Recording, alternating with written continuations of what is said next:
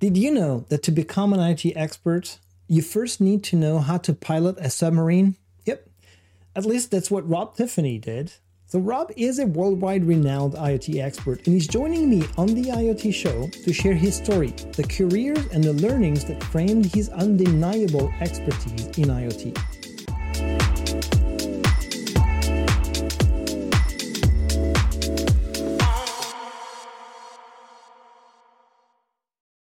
Hey, this is Olivier. You're watching the IoT Show, and today with Rob, we will talk about what is an IoT expert. And so, Rob, you've been in the IoT business for a very long time. Not that you're old. We're not old. We're not old. We are experienced. Right? Seasoned. Experienced. So, for those who don't know you, like shame on them to start with. And then, who is Rob? Like, how was Rob? Well, I'll ask the how and so on. But what is your short introduction about yourself? My short introduction is, gosh, that's a good one. I'm a submarine driver. That's who I am. That's what I am. Yeah, absolutely. Lately I'm working as a chief product officer at a company called Red Bison Networks. So I've been doing product management for a long time with software development on the side. I used to be always just nothing but software development and architecture and stuff like that. And I still love doing that a lot, as do you, I'm sure. Yep. I just can't quit. Some people like to do the crossword puzzles on the weekend. I still like writing code. That's your way of getting your hands dirty. That's your old car project, right? It is. In fact, if I think of just every job or every role, or if I even back at Microsoft, when you go do different roles, different organizations, stuff like that, and stuff where I'm not a developer anymore, and yet I treasured those times I've got to speak at this conference, and so I've got to create a demo, and so it was like the only time I'd have opportunity to write code to build a demo for some kind of conference or something like that. Yeah, forcing factor. Definitely. Is. Yeah, absolutely.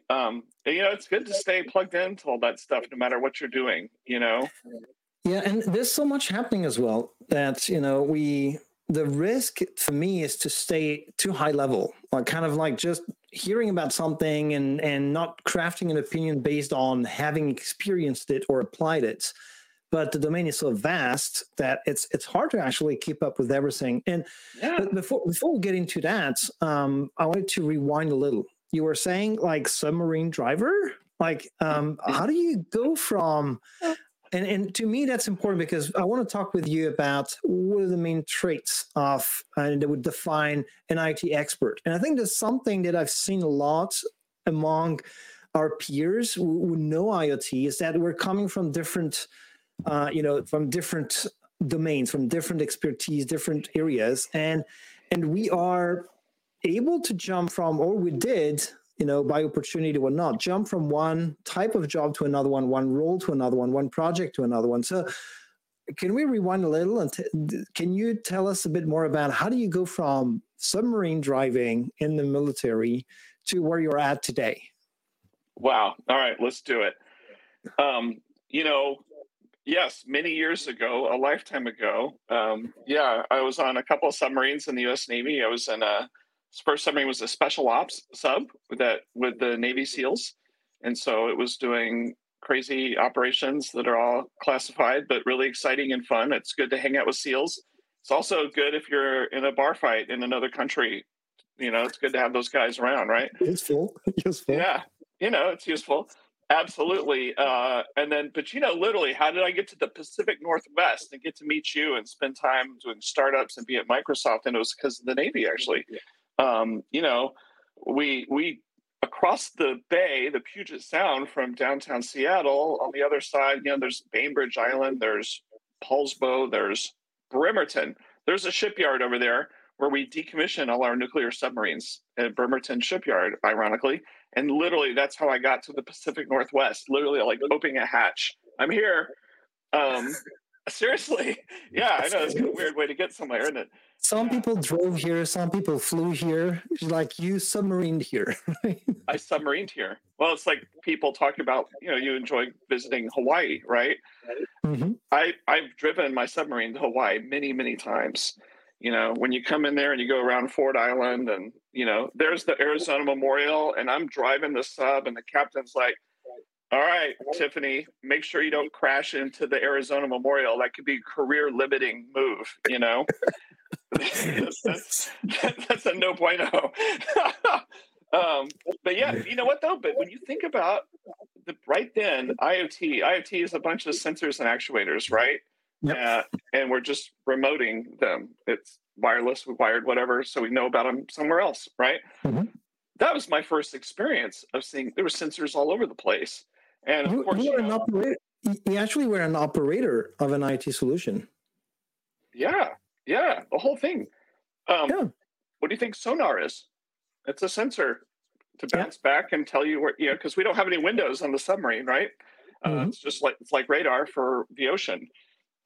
You had gas sensors of all kinds. We're having to make oxygen from seawater and separating it and taking oxygen and CO2 and everything. We're breathing CO2. We had CO2 sensors, radiology, radiation sensors, tons of stuff like that to keep us alive. And a lot of times people take it for granted, or they work in an industrial space and they may not realize they're surrounded by all kinds of sensors and everything that make that whole thing work, and they just take it for granted.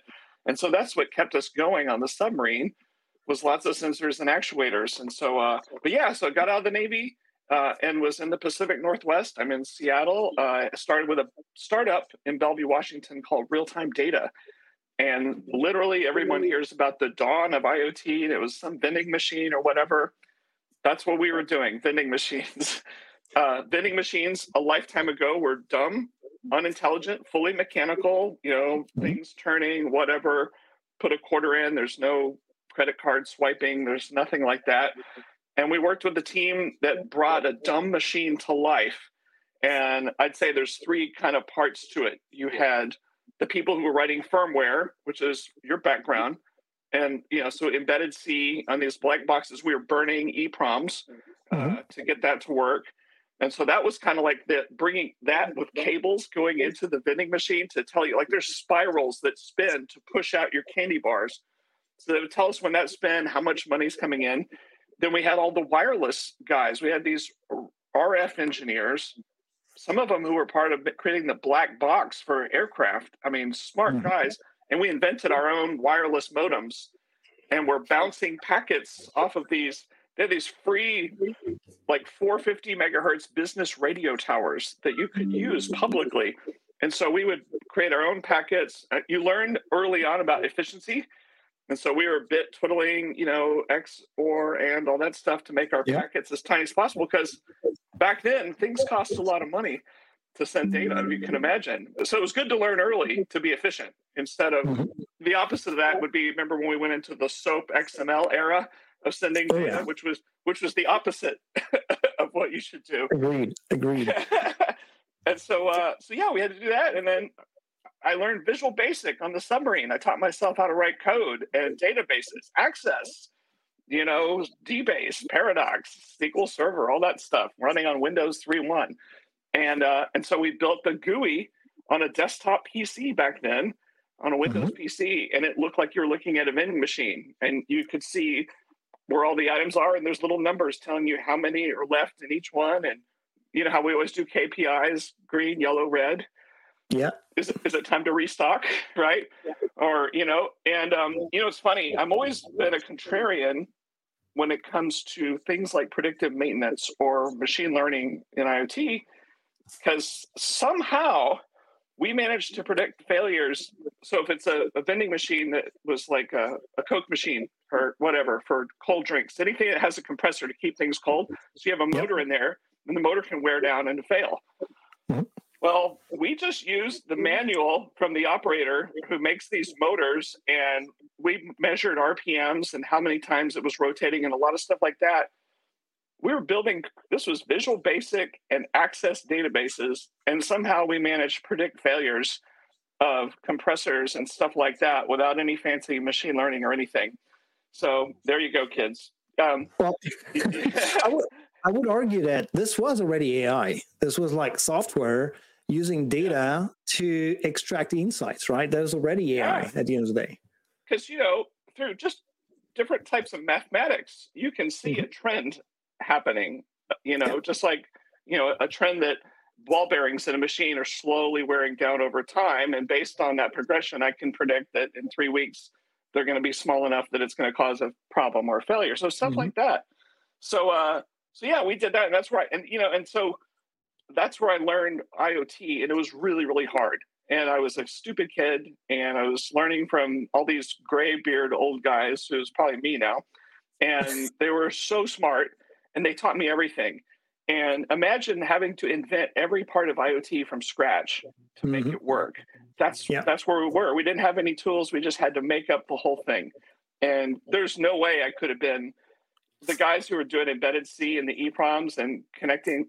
That was magic. And then guys building wireless modems from scratch. And then we started using modems and RAM mobile data. All this stuff would be stuff that BlackBerry would end up using and things like that to send communications. And so, it was crazy. It was just crazy, but it was amazing what we achieved. That's interesting that you're saying. So you it seems you've been migrating, because you seem to be the kind of guy who's interested in learning more, going to the next part, next shiny object, I would say. But we started with being the operator. Then you moved into, how's it done? And let me learn to code, and what's next, and learn a lot about the electronics, the sensors, the connectivity. And then you ended up doing some mobile stuff as well, which, like, smartphones are just yet another IoT device, right? Absolutely. And so while it seemed like we were super early to the IoT game, and then I would say it just kind of dissipated. I don't want to say IoT or M2M disappeared for a while, but it kind of receded in the background for a while. Because if you think about the 90s, that was also the explosion of wireless mobile operators, cellular networks. That was the beginning of that big boom. In fact, one of our biggest investors for our IoT little vending company was guys from McCaw Cellular, which a lot of people don't know who that is, but Craig McCaw is a pioneer in cellular. He created the first cellular nationwide network. You know that as AT&T now. All these companies that are here, T-Mobile and out, they all came from Western Wireless and VoiceStream and all local Pacific Northwest wireless companies. So it's pretty cool, pioneers up here. So that took off, and then the smartphone revolution hit us. And it was way bigger than whatever I was working on before. And arguably, we have not seen anything as big since either than the smartphone tidal wave. No doubt about it. I was a total Microsoft guy. I did the .com thing. I started building, I went from Visual Basic to active server pages and stuff like that, because .com was all about the web, right? And e-commerce. So I was on that train. And then I remember one day on MSDN, there was this emulator that Microsoft had come out. This is like the year 2000, an emulator for something called a Pocket PC. And they had these two different tools. One was embedded C++ and one was embedded VB. And it was all free. And so I downloaded it on my little PC. And I would say the embedded VB was kind of like WinForms, kind of like for a mobile. And so I thought that was so cool. And so I started writing code for this. And then it turns out we had good family friends who was a VP at Compaq. I lived in Houston at this time. And Compaq came out with a Compaq iPac, which a lot of people didn't know. But at the time, it turns out that our friends at HTC were the ODM who created the iPac on behalf of those guys. And they ended up building lots of smartphones and other things. And so I dove into that, started writing code for that, and wrote a book. And I'd written a lot of articles during the 90s. Like, I wrote a lot of stuff for Java Developers Journal and other things like that. And I hooked up with A-Press. They were brand new. And they were like, man, this mobile thing might be hot. I don't know. And so this is literally 2000. And so I write one of the first books. And they go, well, don't just do generically about the Pocket PC or whatever. Let's go specific. So there was a little database called Pocket Access. And so anyway, so I wrote a book about embedded VB and pocket access on this little iPack. And all of a sudden, the mobile things started to take off. And as you know, you're obviously well involved in that, as you know, and started doing consulting gigs for companies, oil companies. They're like, wow, this is great. Do you remember the time when we had the rugged devices that were barcode scanners? Oh yeah. That was the early days, you know, people in a factory or warehouse scanning things, and they had the pocket PC on there. Yeah. And the little pen for writing things, and And sometimes there was a little cable holding the pen onto the device, like a little exactly. eyelet there. Yeah. So do that, and then a buddy of mine and I, who've done a lot of code together, we created a startup and built a mobile device management company. So I don't know if people remember MDM stuff, you know, and so back then, the big players, BlackBerry was the biggest player. They had their BlackBerry Enterprise, because back then BlackBerry, they took over the world for a while, enterprise handheld devices. And so device management, managing a device, the security, pushing software to it, that kind of thing. So we built an MDM platform, and it was initially in the early smartphones. I'm sure I've got one of them around here. It was like, I remember it was an iMate, you know, Pocket, you know, remember the early ones of Microsoft, we just called them smartphone. And and so built an agent in C on there. This was before OMA-DM came out, so it was really hard. So you're doing all the APIs to create the illusion that you know what you're doing. Did that, sold it to a company, had an exit, which is great. And then I joined Microsoft, and it was back then, you know, there was mobile communications business and comm sector were glued together, and it included embedded, you know, CE, Windows Mobile Phone Edition, blah, blah, blah, and everything. And so joined Microsoft because I, you know, and as soon as I joined, it was like, hey, we need you to go to Asia and teach all these people how to do all this stuff. And, you know, literally, I'm at work, my first day at Microsoft, and they probably let me hang out for maybe 2 hours just trying to find my way before they said, so, hey, we're going to need you to fly to Kuala Lumpur. And then you have a passport. Exactly. And I'm like, what are you talking about? And they go, yeah, we're going to do this. We got this new mobile devices. We want Cellcom was the mobile operator there. They were kind of the number 2 operator, but they were trying to catch up. And so they were betting on our new Windows mobile smartphones and stuff like that, as well as the rise of web services. And we had this whole thing like Telco 2.0 and all this stuff. We just made up a bunch of stuff, I think, is what really happened, which we saw that a lot, vaporware.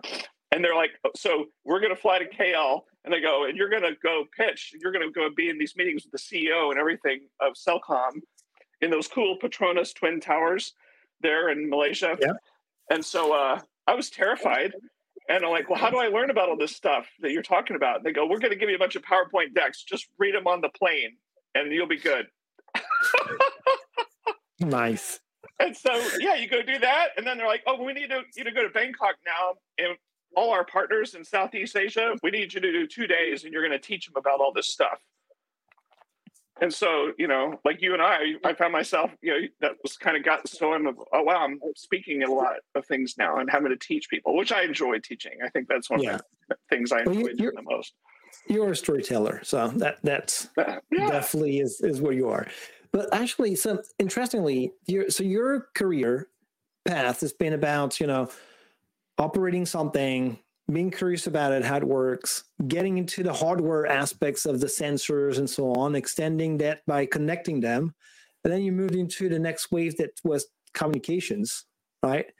And so you've basically, and by the way, that led you to device management, which if you think about it, device management for mobile devices is very similar to an IoT platform in the cloud. Is about connecting and managing devices like sensors and things like that, right? So you basically were at all the steps of the evolution of IoT, and well, lately I've seen you working on digital twins, which is an extension or which heavily relies on the sensors and the data from the sensors to digitalize the environments, the things around you, right? And you're working on that as well lately. Absolutely. After doing Azure IoT at Microsoft, and then I got recruited by Hitachi because they wanted to build an industrial IoT platform. It was called Lumada, which was a great experience for me to get to build something from scratch, design it, and build the whole thing.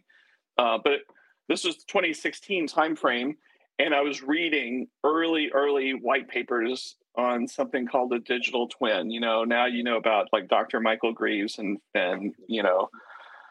the guys at NASA who are behind a lot of that stuff. And so, it occurred to me when we built this industrial IoT platform that would live in factories and on bullet trains in Japan, that digital twins probably belong at the heart of the IoT thing, not a bolt-on. I felt like, wow, this is a critical thing.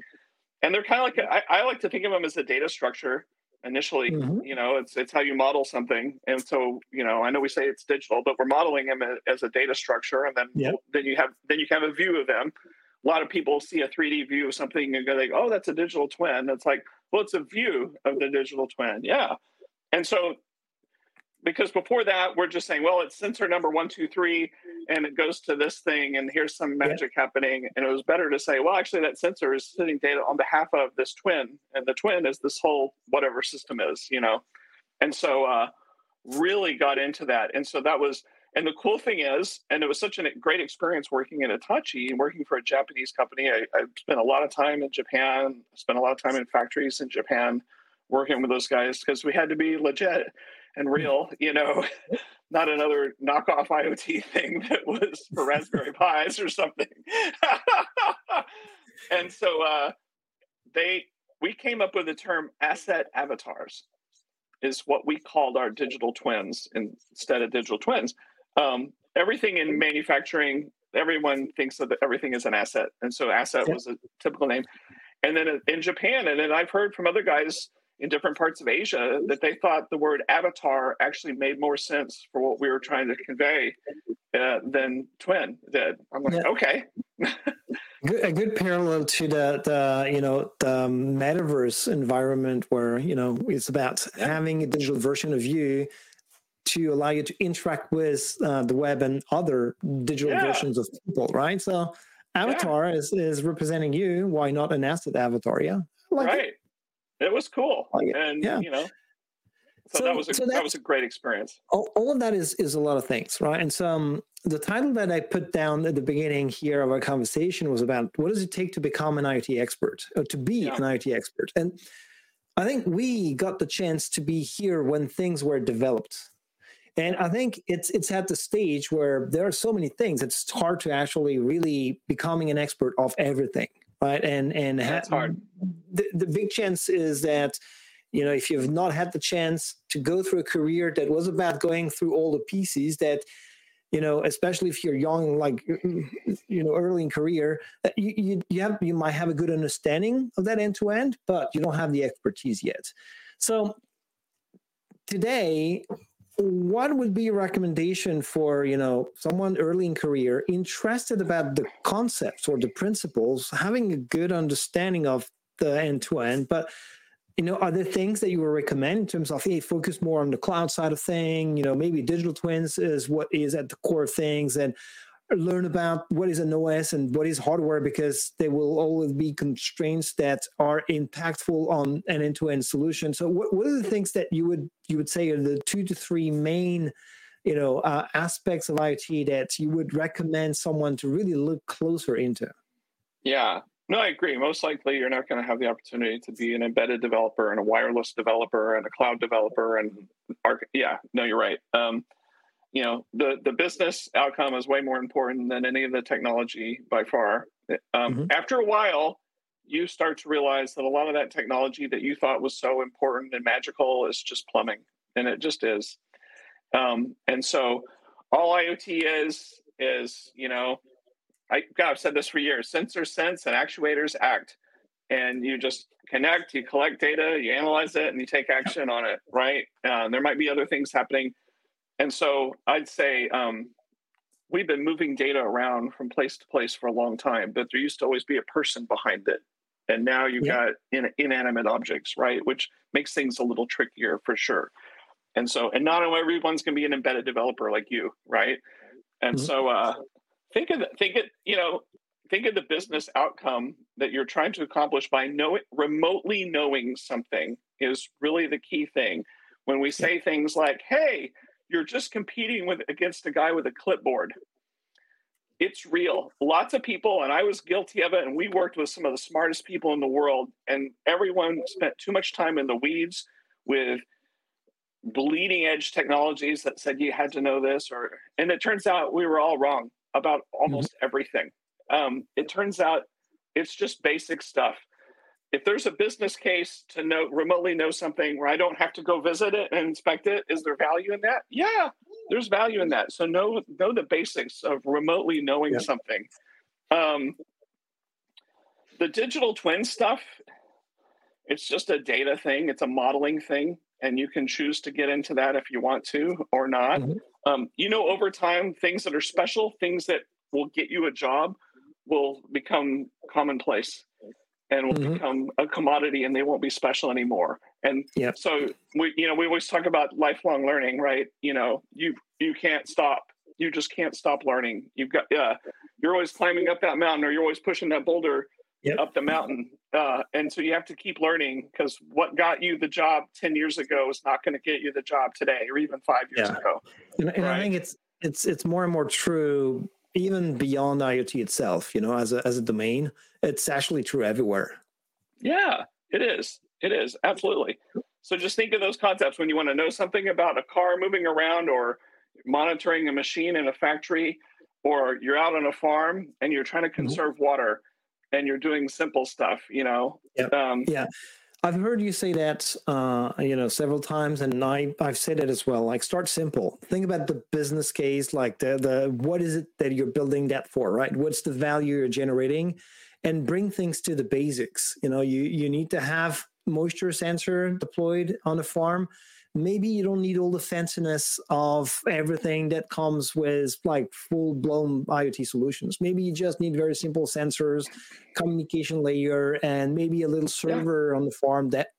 And you're good to go, right? And so, sometimes, often, just like the simplest bits and pieces are where to start with.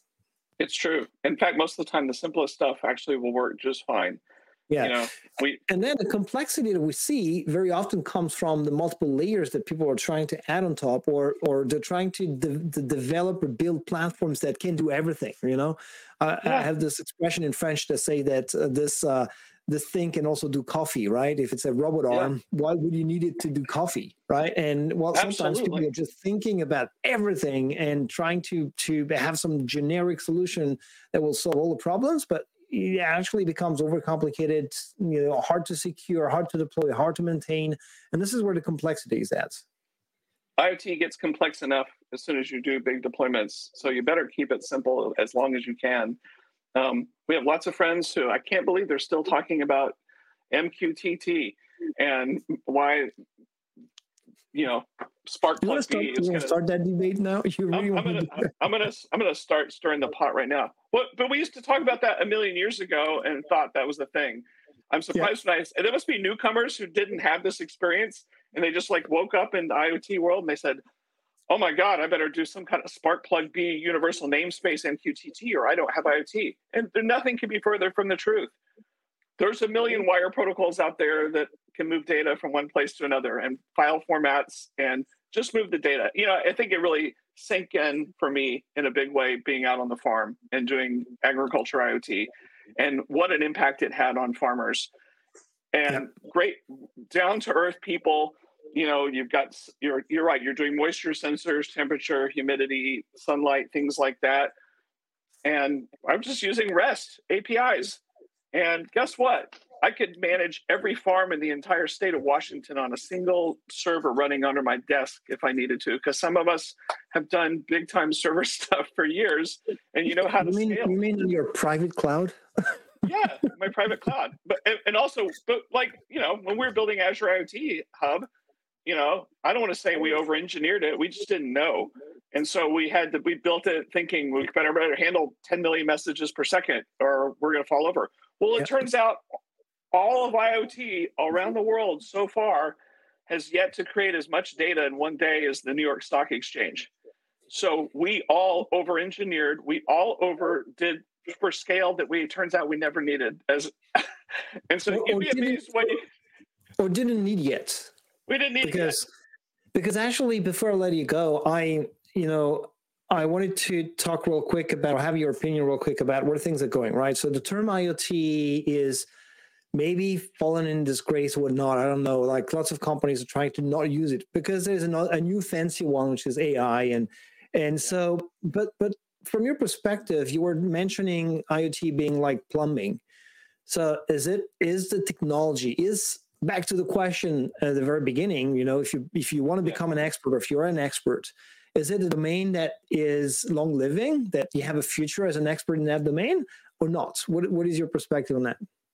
I guess we still need plumbers in case something happens at your house with the sink. To your point about we're making things too complex on what we think of as an IoT system or platform or whatever, if you just reduce it down and just say IoT is just the plumbing. I'm just getting data off this device and I'm capturing it and storing it. The stuff that happens after that, that's something else. That's not IoT. That's analytics, or it's AI, or you're modeling things as a twin. But that's something else. And let's all say that. We used to think everybody's been building these platforms that do a million things, and you shouldn't have to know how to do all that. To your point, though, the IoT plumbing is getting so easy, but it's not going to go away, because you still have to have it. It just becomes, like we talk about technology, how it fades into the background when it goes mainstream. Yeah. I think IoT is the same way. You don't get AI without tons of data, because AI happens from training models. And the only way you're going to have smart AI about all these different scenarios in your business or whatever is you better have that IoT plumbing sending that data into your system. Those digital twins of whatever system you're monitoring, there's the latest state, and then every packet that comes in is the historical state. Well, what do you think you're doing there? You're training. You've got a model of this thing, and you run it through ML, and you keep adding to it. It's the same thing as training ML models, or as people like to say, AI these days. And so you've got to have it. But I would say keep going up the stack if you can. Maybe spend more time on the data side. Businesses, when we used to say, well, you're going to get everybody's saying data is the new oil. Well, it's not. I know so many people that go, we have so much data, we don't know what to do with it. We did a great job. You told us to capture the data, and now we have a pile of data. Yeah, great. And actually, the gold in that big stack of data is the insights you can extract, right? It's the automation of insight extraction. Through AI, through machine learning models applied, and I think to the data coming from the environments, right? You said the word right in your sentence, because we would say deriving insights, and so you're going to make these great decisions. The word is automation. Yeah. If you ask executives all over the planet, if you go to the World Economic Forum in Davos and they say, what's the number one thing every executive wants? They say they want automation. Yeah. And so nobody wants to work in a factory anymore. No one wants to work in a farm anymore. We lost 300,000 nurses during COVID. It's crazy. We have labor shortages all over the place, and they need data and automation to pick up the slack. It's not even about replacing jobs. There's just not enough people. So they need things like IoT, analytics, AI to augment or fill in the gaps where they used to have people. And the word is automation. And so taking that action. And so it's not even a guy sitting at the desk analyzing the data and go, I think I'm going to do this with this insight. It's like, do the thing. In fact, I had tons of customers that are like, we're tired of paying this expensive bill for this IoT platform, because what we want it, don't tell me what to do. I want you to do it. Do the thing. Go end to end. Complete the action for me. Yeah. Cool, Rob. Yeah, that's definitely, if we were to try and sum up everything we just said in like 30 something minutes, it's supposed to be a 10-15 minutes conversation, but I think people will enjoy that one. That's fine. I can publish it like by 2 in speed, and people will still be interested in that one. But I think IoT Expert is really about understanding the use cases, being focused on the outcome, being curious about the various aspects, and the various technologies involved. Very often you were saying, about your work with farmers, being interested in the operators, the people who are going to use it, because that's understanding what they want. Because at the end of the day, your IoT solution system application will be useless if it's not serving someone's purpose, right? And if it's not the operator needs to be able to use it, right? And extract value from it. And I think this is really a domain where if you need to have this kind of like general culture, you need to be a generalist to be really good at it, and have experienced lots of things, getting your hands dirty. It's good to have, and being a generalist over time, you might be an expert in all these different points, but if you want to have a real business, or you really want to sell these things that we're talking about, you've got to be able to talk the talk to the customer who, what is the problem it's solving? And remember, it can't be a nice to have. What is the urgent, very important problem you're going to solve with this technology? Mm-hmm. That's how you do it. And so you've got to know a lot about business, and you got to know about commerce and things like that. Yeah. Takes a while. Well, Rob, thanks for coming on this IoT Show episode, one of the first ones of this reboot of the show. I'm sure we're going to see you again. You'll be around. Excellent. My pleasure. It's great being with you. Cool. Talk to you soon. Thanks, everyone, for watching.